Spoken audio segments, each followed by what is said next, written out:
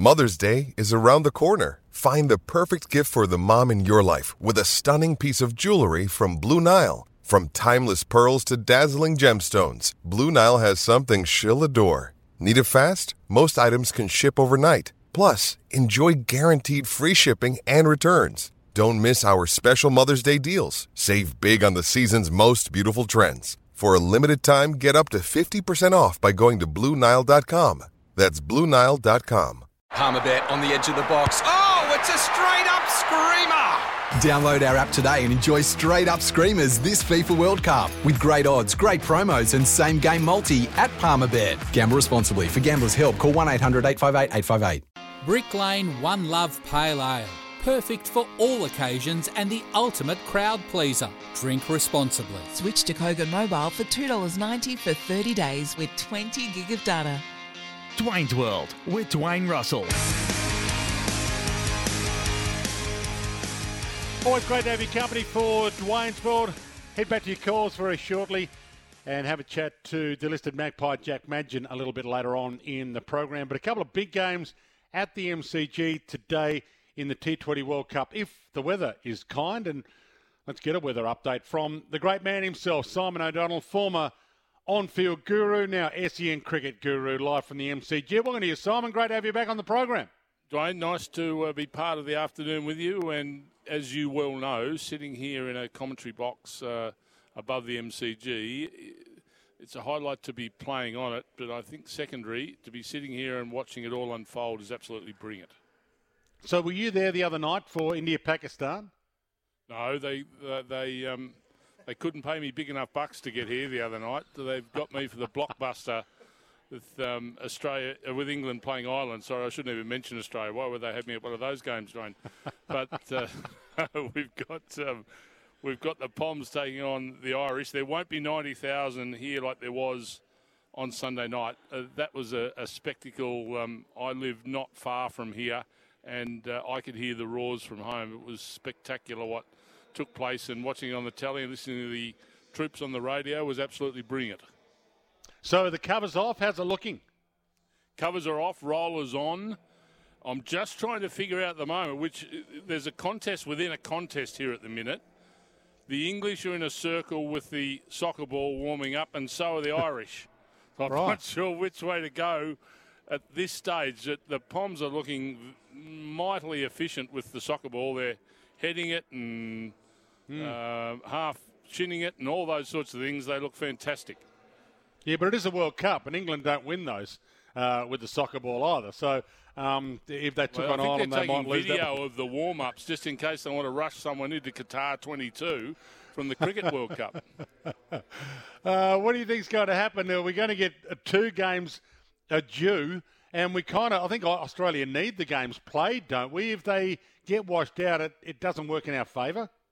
Yeah, I think it's a bit early to sort of make a call on where things are going to settle. You know, Australia's just got to be in charge of their own destiny from here on in and keep winning games.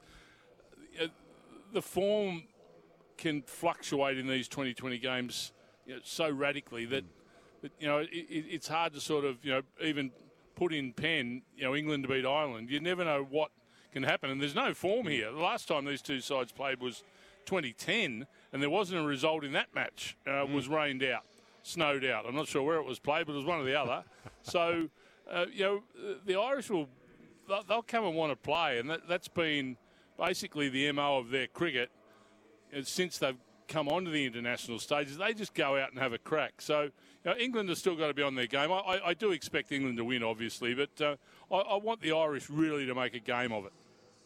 Now, I presume, given you're a great Victorian, one of our greatest of all time, that your glass half full on Aaron Finch's form at the moment. Oh, that was one of the better 30s you'll ever see.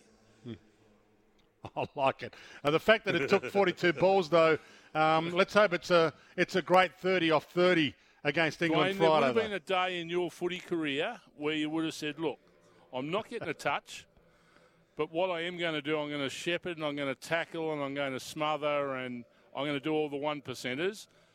Just write that into that match for Aaron Finch last night. All he was wanting to do was have time at the crease.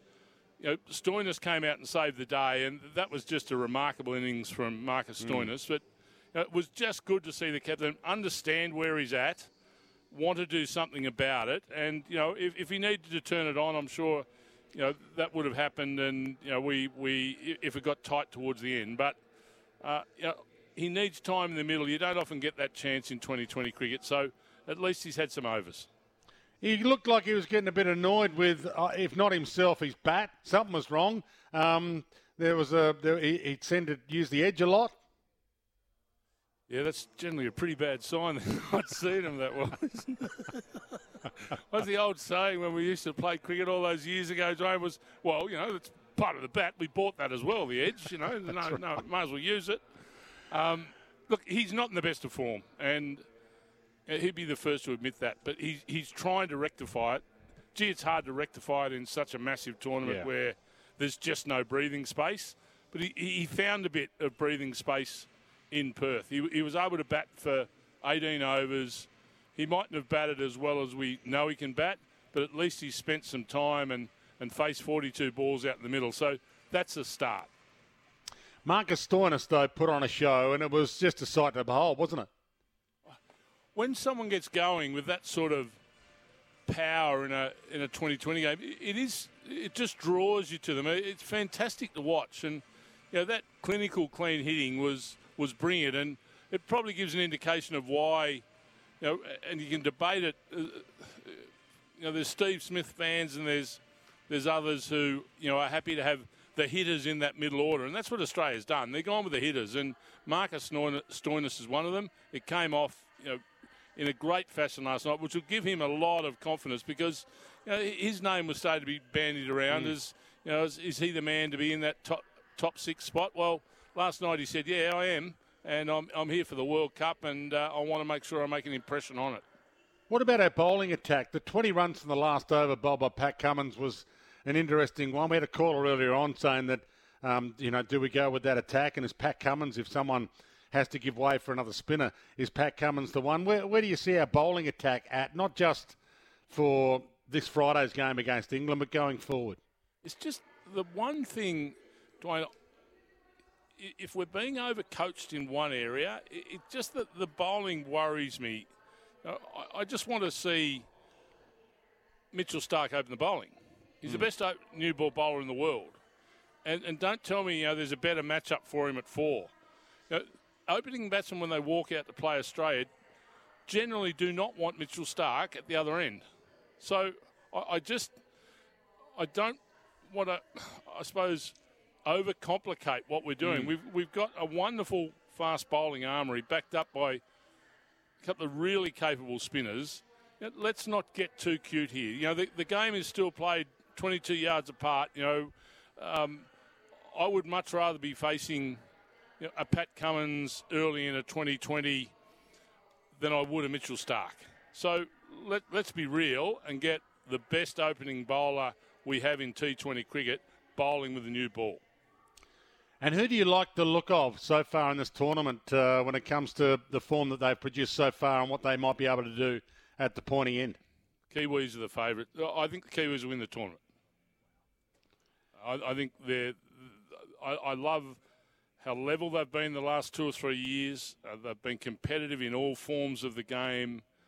They bring a structure that has trust in each other.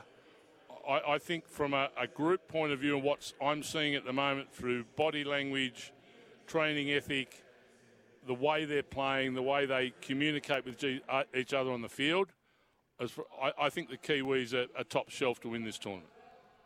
So can we get our form to the point that we'll become a threat to them come the end of it? Because we know that form can change. Or who's our biggest sticking point on the way through, do you think? Can England bring us undone this Friday? Yeah, they can. The Poms are rated 2 in the world, so they're going to take some beating. India, here, only chasing a modest total of 159, you may say, but it's imperative in these 2020 matches you get off to a good start, and neither Pakistan or India got off to a good start here the other night. So then chasing your mid-hundreds is difficult because the guys are coming in at regular intervals, trying to get rhythm and score runs quickly, and it's tough. The Kiwis, I think, just have all their balance right, and Australia has to do that between now and semi-final time. That's if they make the semi-finals, Dwayne. Now, that's the tough part. You know, we've got the Poms and the Kiwis on our side in this draw, so nothing's easy on the Australian side to even be top two. They've got to make sure they get everything right from now on in. They can't afford to put a foot wrong. And before I let you go, there was a bit of a drama at the Empire Rose Stakes barrier draw today. Were you there? Not to my knowledge. Okay. No, you weren't there? Okay. I was. Oh, you was there. So what happened? Oh, my word, I was. We ran out of marbles. So they did the barrier draw, but there was too few barrier draw marbles in the barrel. Yes. Yep. You know how people say to me often, he's a marble short, that bloke? They'll wait for a marble short. So have they found the marble that was supposed to be in there? Where did the marble go? I don't know where the marble is. I think someone stole the Tom Thumb and they were playing with it outside. Right. Yeah. Wow. So we had no marble for barrier 14. I'm not sure what they've done to rectify it because, thank God, I had to come here to get to the cricket. Right. So you couldn't. There was smoke coming off my tyres. I left that quickly. I wasn't sure how it was going to be rectified, but I'm sure they've done it properly.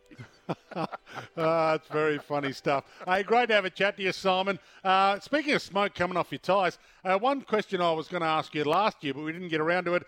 So when I cooked the ribeye tomahawk steak, I want to know beforehand, because I didn't get to ask you this last year, how many hours out do I season? Are you a day before, night before seasoner, and do I let it rest at room temperature before I put it on the open flame?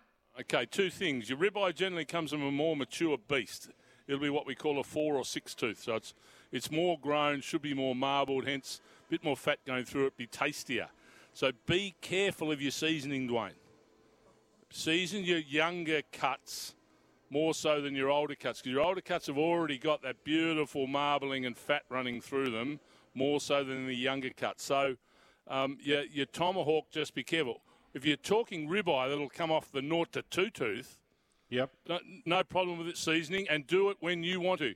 Do it just prior and crisp it on the outside, turn it quickly on a really high heat, or do it the night before, sit it in the fridge, but make sure you get it out in the morning and let it sit before you cook it at lunchtime. We want it at room temperature or even a bit below room temperature.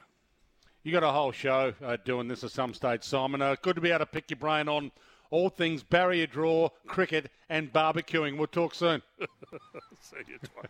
Simon O'Donnell joining us from the MCG, where at least the covers are off and the weather doesn't look too bad. England v Ireland and New Zealand v Afghanistan, the two games coming away from the MCG today. And you can catch all the action with Simon O'Donnell from the MCG at 2:30 on the SEN app, where you can hear every ball of this year's T20 World Cup. Lost in the Wash, next on Dwayne's World. Want to witness the world's biggest football game? Head to iCanWin.com.au, predict Australia's score with a crystal ball, and it could be you and a friend at the FIFA World Cup Qatar 2022 semi-finals, all thanks to McDonald's. Maccas, together and loving it. TNCs apply.